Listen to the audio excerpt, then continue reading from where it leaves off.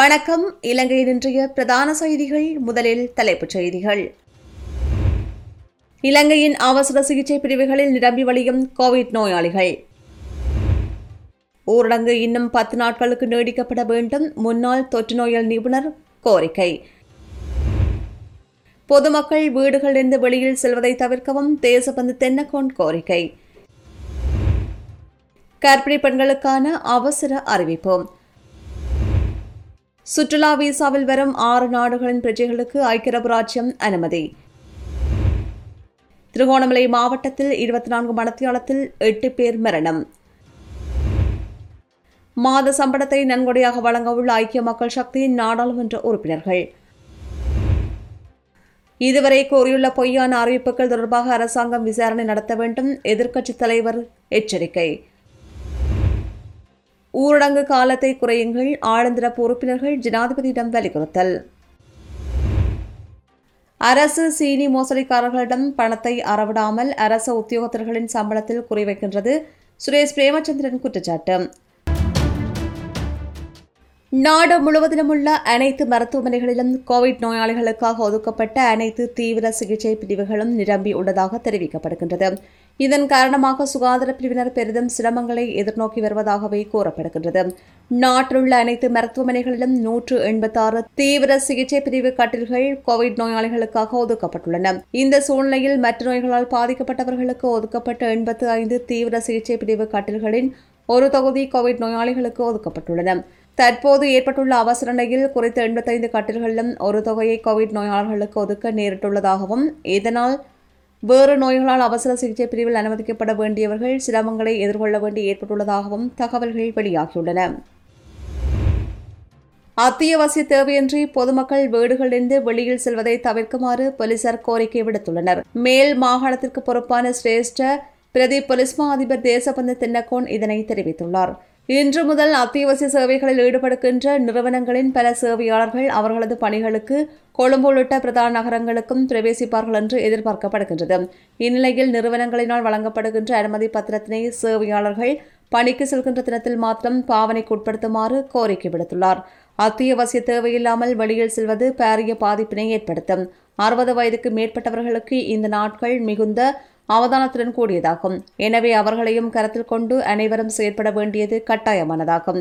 நாட்டின் சகல பிரஜைகளும் தங்களதும் தங்களது குடும்பத்தினதும் நன்மை கருதி அத்தியாவசிய தேவையின்றி வெளிச்செல்லாது வீடுகளிலேயே இருக்குமாறு மேல் மாகாணத்திற்கு பொறுப்பான சிரேஷ்ட பிரதி போலீஸ் மா அதிபர் தேசபந்து தென்னக்கோன் தெரிவித்துள்ளார். கர்ப்பிணி பெண்கள் கொரோனா வைரஸ் தொற்றுக்கு உள்ளானால் பெரும் சிக்கல் நிலை எதிர்கொள்ள வேண்டி ஏற்படும் என்று பிரசவ நரம்பியல் விசேட வைத்தியர் அஜித் திசாநாயக்க தெரிவித்துள்ளார். இதனால் கர்ப்பிணி பெண்கள் கொரோனா தொற்றிலிருந்து தம்மை பாதுகாத்துக் கொள்வதற்காகவும் வயிற்றிருக்கின்ற குழந்தையை பாதுகாத்துக் கொள்வதற்காகவும் கட்டாயம் அனைவரும் தடுப்பூசி செலுத்திக் கொள்வது அவசியம் என்று அவர் தெரிவித்தார். பாலூட்டும் தாய்மார் தடுப்பூசி ஏற்றிக் கொள்வதன் மூலம் கூடுதலான பாதுகாப்பு கிடைக்கும் என்று மருத்துவர்கள் தெரிவித்தனர். கொழும்பு மெகா சிறைச்சாலைக்குள் நாடாளுமன்ற உறுப்பினர் ரிசார்ட் வதியுதீனால் வைத்தியர் ஒருவர் அச்சுறுத்தப்பட்டதாக கூறப்படும் சம்பவம் தொடர்பான விசாரணைகள் ஆரம்பிக்கப்பட்டுள்ளன. கொழும்பு குற்றத்தடுப்பு பிரிவினர் இந்த விசாரணைகளை ஆரம்பித்துள்ளதாக போலீசார் தெரிவிக்கின்றனர். கொரோனா தடுப்பூசியை பெற்றுக்கொள்ளாத 60 வயதுக்கு மேற்பட்ட நபர்கள் ஏனையோரை விட தொற்றுக்குள்ளாகும் வீதம் 9 மடங்கு அதிகமாகும் என்று ஆய்வுகளில் உறுதிப்படுத்தப்பட்டுள்ளது. எனவே 60 வயதுக்கு மேற்பட்டோர் தடுப்பூசியை புறக்கணிக்க கூடாது என்று தொற்று நோய் தொடர்பான விசேட வைத்திய நிபுணர் நிகால் அபேசிங்க வலியுறுத்தியுள்ளார். தேசிய மக்கள் சக்தி தலைமையகத்தில் நடைபெற்ற ஊடகவியலாளர் சந்திப்பில் இவ்வாறு தெரிவித்துள்ளார். 60 வயதுக்கு மேற்பட்டோரில் முழுமையாக தடுப்பூசியை பெற்றுக்கொண்டவர்களையும் ஒரு தடுப்பூசியை கூட பெறாதோரையும் கொண்டு முன்னெடுக்கப்பட்ட ஆய்விலேயே ஒரு தடுப்பூசியையும் பெறாத 60 வயதுக்கு மேற்பட்டோர் ஏனையோரை விட தொற்றுக்கு உள்ளாகும் வீதம் 9 மடங்கு அதிகமாகும் என்று உறுதிப்படுத்தப்பட்டுள்ளது. எனவே 60 வயதுக்கு மேற்பட்டோர் தாமதிக்காமல் தடுப்பூசியை பெற்றுக்கொள்ள வேண்டும். எவ்வாறு இருப்பினும் தடுப்பூசியை பெறுவது மாத்திரம் இதற்கான தீர்வு அல்ல. எனவே 3 வாரங்களுக்காவது நாடு முடக்கப்பட வேண்டும். இதனூடாக 10 நாட்களின் பின்னர் தொற்றாளர்களின் எண்ணிக்கை, மரணங்களின் எண்ணிக்கை மற்றும் தொற்று நோய் பரவும் வீதம் என்பவற்றை கட்டுப்படுத்த முடியும் என்றும் தெரிவித்துள்ளார். மேலும் 1 மில்லியன் சினோஃபார்ம் தடுப்பூசிகள் நாளை தினம் நாட்டை வந்தடைய உள்ளதாக தெரிவிக்கப்படுகின்றது. இலங்கையில் உள்ள சீன தூதரகம் இதனை தெரிவித்துள்ளது. அத்துடன் மேலும் 2 மில்லியன் கோவிட் தடுப்பூசிகள் இந்த மாத இறுதிக்குள் நாட்டுக்கு கிடைக்கப்பெற உள்ளதாகவும் குறிப்பிடப்பட்டுள்ளது. 2 வார காலத்திற்கு ஊரடங்கு பிறப்பிக்கப்பட்டுள்ள நிலையில் மாத இறுதி வரையில் ஊரடங்கை நீடிக்காது 1 வார காலத்துடன் தளர்த்த நடவடிக்கை எடுக்க முடியும் என்றால் அது குறித்து ஆராயுமாறு ஆளும் தரப்பு அமைச்சர்கள் ஜனாதிபதியை வலியுறுத்தியுள்ளனர். பொது சுகாதார அதிகாரிகள் மற்றும் தேரர்களின் அழுத்தம் காரணமாக எதிர்வரும் 31ஆம் தேதி வரையில் நாட்டை முடக்குவதாக ஜனாதிபதி அறிவித்துள்ள நிலையிலேயே அமைச்சர்கள் சிலர் இதுகுறித்து ஜனாதிபதியிடம் கலந்துரையாடியுள்ளனர். குறிப்பாக நாட்டின் தற்போதைய பொருளாதார நிலைமைகள், கடன் நெருக்கடி நிலைமைகள் குறித்தும் எடுத்துக் கூறியுள்ளனர். நாட்டின் சுகாதார நிலைமைகள் மற்றும் கோவிட் அச்சுறுத்தல் நிலைமைகள் குறித்து கவனம் செலுத்துகின்ற அதேவேளை சுகாதார வழிகாட்டல்களை பின்பற்றி நாட்டின் அத்தியாவசிய செயல்பாடுகளை முன்னெடுக்க வேண்டும் என்று வலியுறுத்தியுள்ளதாகவும் அத்தியாவசிய சேவைகளை முடக்கி மக்களுக்கு நிவாரணங்களை வழங்க கடினமான ஒன்றாக உள்ளதாகவும் அமைச்சர் பந்துல குணவர்த்தன சுட்டிக்காட்டியுள்ளார். அதேபோல் கடன் நெருக்கடி நிலைமைகள் குறித்து கூடிய கவனம் செலுத்த வேண்டியுள்ளதாகவும் இந்த ஆண்டு இறுதி மற்றும் அடுத்த ஆண்டு முதல் காலாண்டுக்கான கடன் செலுத்த வேண்டிய நிலைமைகளை சரியாக கையாள வேண்டியுள்ளது. இவ்வாறான நிலையில் நாட்டை நீண்டகாலம் முடக்குவது அரசாங்கத்திற்கு கூடிய நெருக்கடியை ஏற்படுத்தும் என்பதை நிதி ராஜாங்க அமைச்சர் ஆதித்யநாத் கப்ரால் சுட்டிக்காட்டியுள்ளார். இந்நிலையில் இறுதியாக கூடிய வாழ்க்கை செலவு பற்றிய அமைச்சரவை உபகுழுவில் பங்கு பற்றிய அமைச்சர்கள் பொருளாதார நிலைமைகள் குறித்தும் மக்களுக்கு நிவாரணம் வழங்குவது குறித்தும் ஜனாதிபதியுடன் கலந்துரையாடியுள்ளனர். முடியுமானால் கடுமையான சுகாதார வழிமுறைகளை கையாண்டு சட்டங்களை ஏனும் பிறப்பித்து மக்களை கட்டுப்படுத்த நடவடிக்கை எடுக்குமாறும் சுகாதார நடைமுறைகளுடன் நாட்டை விரைவில் திறக்கும் பொறிமுறையொன்றினை கையாள்வது குறித்து ஆராயுமாறும் அமைச்சர்கள் வலியுறுத்தியுள்ளனர். தனிமைப்படுத்தல் ஊரடங்கு உத்தரவு அமல்படுத்தப்பட்டு நாடு முடக்கப்பட்டுள்ள இந்த சந்தர்ப்பத்தில் கோவிட் பரிசோதனைகளை பாரியளவில் விஸ்தரித்தல் உள்ளிட்ட விஞ்ஞானபூர்வமான செயல்பாடுகள் முன்னெடுக்கப்பட வேண்டும் என்று சுகாதார தொழில் வல்லுநர்கள் அமைப்பின் தலைவர் வைத்தியர் ரவி குமுதேஷ் தெரிவித்துள்ளார். இதற்கான அடிப்படை வசதிகளை அரசாங்கம் ஏற்படுத்தி கொடுக்குமாயின் குறுகிய காலத்திற்கு 10 லட்சம் கோவிட் பரிசோதனைகளை முன்னெடுக்கும் சவாலை ஏற்பதாகவும் அவர் தெரிவித்தார். நாட்டை முடக்குவதற்கு இப்போதாவது தீர்மானம் எடுத்தமைக்கு ஜனாதிபதிக்கு நன்றி கூறுகின்றோம். எவ்வாறு இருப்பினும் இது பேரளவில் தீர்மானமாக மாத்திரம் அமைந்துவிடக் கூடாது. 10 நாட்கள் மாத்திரமன்றி நாட்டை முடக்கிவிட்டு 10 நாட்கள் நிறைவடைந்த முதல் நாளிலேயே முடக்கத்தின் பிரதிபலன் கிடைத்ததா என்று கேட்கக்கூடாது. இந்த 10 நாட்களுக்குள் தொற்றை கட்டுப்படுத்த வேண்டுமாயின் விஞ்ஞானபூர்வமான 10 விடயங்கள் நடைமுறைப்படுத்தப்பட வேண்டும். அவற்றில் பிரதானமானது கோவிட் பரிசோதனைகளின் அளவை பாரியளவில் அதிகரிப்பதாகும். 1 லட்சம் கோவிட் பரிசோதனைகளை முன்னெடுக்கும் சவாலை சுகாதார சேவைகள் என்ற ரீதியில் நாம் ஏற்றுக்கொள்கின்றோம் என்றும் அவர் மேலும் தெரிவித்துள்ளார். அரசாங்கம் ஆட்சிக்கு வந்தது முதல் இதுவரை கூறியுள்ள பொய்யான அறிவிப்புகள் தொடர்பாக திரும்பி பார்த்து விசாரணைகள் நடத்த வேண்டும் என்று எதிர்க்கட்சித் தலைவர் சஜித் பிரேமதாச அரசாங்கத்திற்கு ஆலோசனை வழங்கியுள்ளார். கொரோனா தொற்று அச்சுறுத்தலுக்கு நாடு உள்ளாகலாம் என தாம் கடந்த வருடம் ஜனவரி 24ஆம் தேதி அரசாங்கத்திற்கு வலியுறுத்திய போதிலும் அத்தகையதொரு அபாய நிலைமை இல்லை என்று அரசாங்கம் கூறியதாக எதிர்க்கட்சித் தலைவர் சுட்டிக்காட்டியுள்ளார்.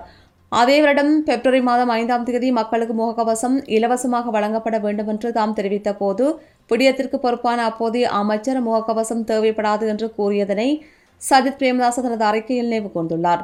கொரோனா தொற்றை கட்டுப்படுத்த முழு உலகுமே தடுப்பூசி ஏற்றிக் கொண்டிருக்கும் போது பொறுப்பு வாய்ந்த அமைச்சர்களோ கங்கைகளில் குடங்களை போட்டு சான்று வழங்கப்படாத பாணியை நாடாளுமன்றத்துக்கு கொண்டு வந்து ஜனரஞ்சகப்படுத்தியதாக எதிர்க்கட்சித் தலைவர் கூறுகின்றார். தடுப்பூசியை கொண்டுவர வேண்டியதன் முக்கியத்துவம் மற்றும் தேவைப்பாட்டை தொடர்ச்சியாக கூறும்போது வேறு வழிமுறைகளை பரிசீலிப்பதாகவும் தேவையான தருணத்தில் தடுப்பூசி கொண்டுவரப்படும் என்றும் அரசாங்கத்தின் சிரேஷ்ட அமைச்சர் ஒருவர் கூறியதனையும் எதிர்க்கட்சித் தலைவர் நினைவு கூர்ந்துள்ளார். எதிர்க்கட்சித் தலைவர் சஜித் பிரேமதாசாவினால் ஆரம்பிக்கப்படவுள்ள சிறப்பு நிதிக்கு ஐக்கிய மக்கள் சக்தியின் நாடாளுமன்ற உறுப்பினர்கள் தங்கள் 1 மாத சம்பளத்தை வழங்க முடிவு செய்துள்ளதாக நாடாளுமன்ற உறுப்பினர் ஹரின் பெர்னாண்டோ தெரிவித்துள்ளார். ஹரின் பெர்னாண்டோ தனது சம்பளத்தை ஏற்கனவே இந்த நிதிக்கு நன்கொடையாக வழங்கியுள்ளார். மலேசிய நாணயக்கார மற்றும் முஜிபுர் ரஹ்மான் உள்ளிட்ட மற்ற நாடாளுமன்ற உறுப்பினர்களும் தங்கள் ஊதியத்தை இந்த நிதிக்கு நன்கொடையாக வழங்கியுள்ளனர். ஏற்கனவே ஆளுங்கட்சி நாடாளுமன்ற உறுப்பினர்களும் தமது சம்பளத்தை கொரோனா நிதிக்கு வழங்கவுள்ளதாக அறிவிக்கப்பட்டுள்ளமை குறிப்பிடத்தக்கது. இதேவேளை நாடாளுமன்ற உறுப்பினர்கள் மற்றும் அமைச்சர்கள் மாத்திரமன்றி இந்த நாட்டில் பணம் படைத்தவர்கள் அனைவரும் தங்களுடைய வருமானத்திலிருந்த ஒரு பகுதியை கொரோனா ஒழிப்பு நிதியத்திற்கு வழங்க வேண்டும் என்று அமைச்சர் வாஸ்தவ நாணயக்காரா கோரிக்கை விடுத்துள்ளார்.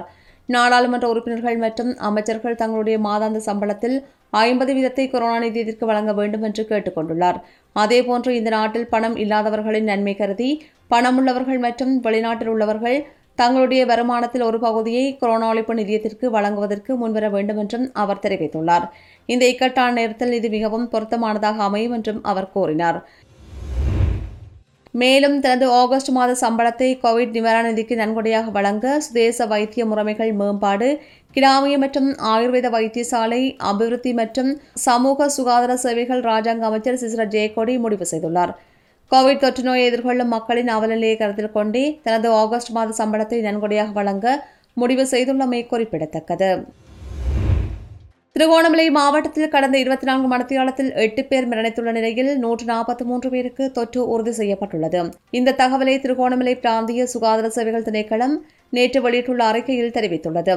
இதன் அடிப்படையில் 78 ஆண்களும் 65 பெண்களும் அடங்குவதாக அதில் குறிப்பிடப்பட்டுள்ளது. திருகோணமலை மாவட்டத்தில் கடந்த 21ஆம் தேதி வரை 7,707 பேர் கொரோனா தொற்றுக்கு உள்ளாகியுள்ளதாகவும் இதில் 119 பேர் கர்ப்பிணி தாய்மார்கள் என்றும் திருகோணமலை பிராந்திய சுகாதார சேவைகள் பணியகம் வெளியிட்டுள்ள உத்தியோகபூர்வ அறிக்கையில் குறிப்பிடப்பட்டுள்ளது. திருகோணமலை மாவட்டத்தில் 2002 பேர் இதுவரையில் மரணித்துள்ளதாகவும் தொடர்ந்தும் PCR பரிசோதனைகள் ஆன்டிஜென் பரிசோதனைகள் மேற்கொள்ளப்பட்டு வருவதாகவும் விடயத்திற்கு பொறுப்பான வைத்திய பொறுப்பதிகாரி குறிப்பிட்டார். இலங்கையர்களுக்கு சுற்றுலா விசாவின் மூலமாக ஐக்கிய அரபு அமீரகத்திற்கு செல்வதற்கான அனுமதியை அந்த நாடு மீண்டும் வழங்கியுள்ளது. கொரோனா காரணமாக சுற்றுலா விசாவின் ஊடாக தமது நாட்டுக்கு வருவதற்கு தடை விதிக்கப்படுவதாக இலங்கை உள்ளிட்ட சில நாடுகளுக்கு ஐக்கிய அரபு அமீரகம் முன்னதாக அறிவித்திருந்தது. எனினும் இன்று முதல் உடன் அமலுக்கு வரும் வகையில் இலங்கை உள்ளிட்ட சில நாட்டவர்களுக்கு மீண்டும் சுற்றுலா விசாவின் ஊடாக ஐக்கிய அரபு அமீரகத்திற்கு செல்வதற்கான அனுமதி வழங்கப்பட்டுள்ளதாக சர்வதேச ஊடகங்கள் செய்தி வெளியிட்டுள்ளன. இலங்கையில் இறக்குமதி செய்யப்பட்ட சீனியில் பல கோடி ரூபாய்கள் மோசடி செய்யப்பட்டதாக கூறப்படுகின்ற நிலையில் அரசு உத்தியோகத்தர்களின் அரை மாத சம்பளத்தை தரும்படி அரசு கேட்பது வேடிக்கையாக உள்ளது என்று முன்னாள் நாடாளுமன்ற உறுப்பினர் சுரேஷ் பிரேமச்சந்திரன் குற்றம் சாட்டினார். நேற்றைய தினம் அவரது வீட்டில் இடம்பெற்ற ஊடகவியலாளர் சந்திப்பில் அவர் இதனை தெரிவித்தார். அரசாங்கம் இந்த 10 நாட்கள் முடக்கத்தை அறிவிப்பதென்பதில் நாட்டினுடைய ஜனாதிபதியாக இருக்கக்கூடியவர் தொடர்ச்சியாக இந்த முடக்கம் வராது என்று கூறினார், ஒரு பக்கம் கூறிக்கொண்டு. ஆனால் முடக்கத்திற்கான நடவடிக்கைகள் அமைச்சரவையில் எடுக்கப்பட்டாலும் கூட அதனை யார் அறிவிப்பது என்ற பக்கத்திலும் ஒவ்வொரு அமைச்சரும் ஒவ்வொரு மாதிரியான விஷயங்களை சொல்வதும், ஜனாதிபதி இரவு 8:30க்கு பேசுவார் என்று கூறுவதும், ஜனாதிபதி அறிவிப்பார் என்று கூறுவதும், இப்படி பல்வேறுபட்ட விதமாக இந்த விஷயங்கள் என்று சொல்வது ஒரு ஒரு ஒரு மோசமான முறையில் தான் இந்த விஷயங்கள் கையாளப்பட்டது. ஆகவே அந்த விஷயம் ஒரு தீர்மானம் எடுக்கப்பட்டிருந்தால், அது ஒரு கேபினெட் முடிவாக அல்லது ஜனாதிபதி முடிவாக இருந்திருந்தால், அரசாங்கத்தினுடைய பேச்சாளர்கள் என்று சொல்லக்கூடியவர்கள் அதை திட்டவட்டமாக அறிவித்திருக்க முடியும். ஆனால் அவ்வாறு எந்த விஷயம் இல்லாமல் ஆள் மாற்றி அல்லது அமைச்சரை மாற்றி அவர் சொல்வார், இவர் சொல்வார், ஜனாதிபதி சொல்வார் என்று இந்த விஷயத்தை சொல்வதற்கு வெட்கப்பட்டு வேதனைப்பட்டிருக்கக்கூடிய மாதிரியான ஒரு சூழ்நிலையைத்தான் அவர்கள் வெளிக்காட்டி கொண்டிருந்தார்கள். உண்மையாகவே இந்த முடக்கம் வருகின்ற பொழுது நாட்டில் பொருளாதார ரீதியான கஷ்டங்கள் ஏற்படும் என்பது அது மறுப்பதற்கில்லை.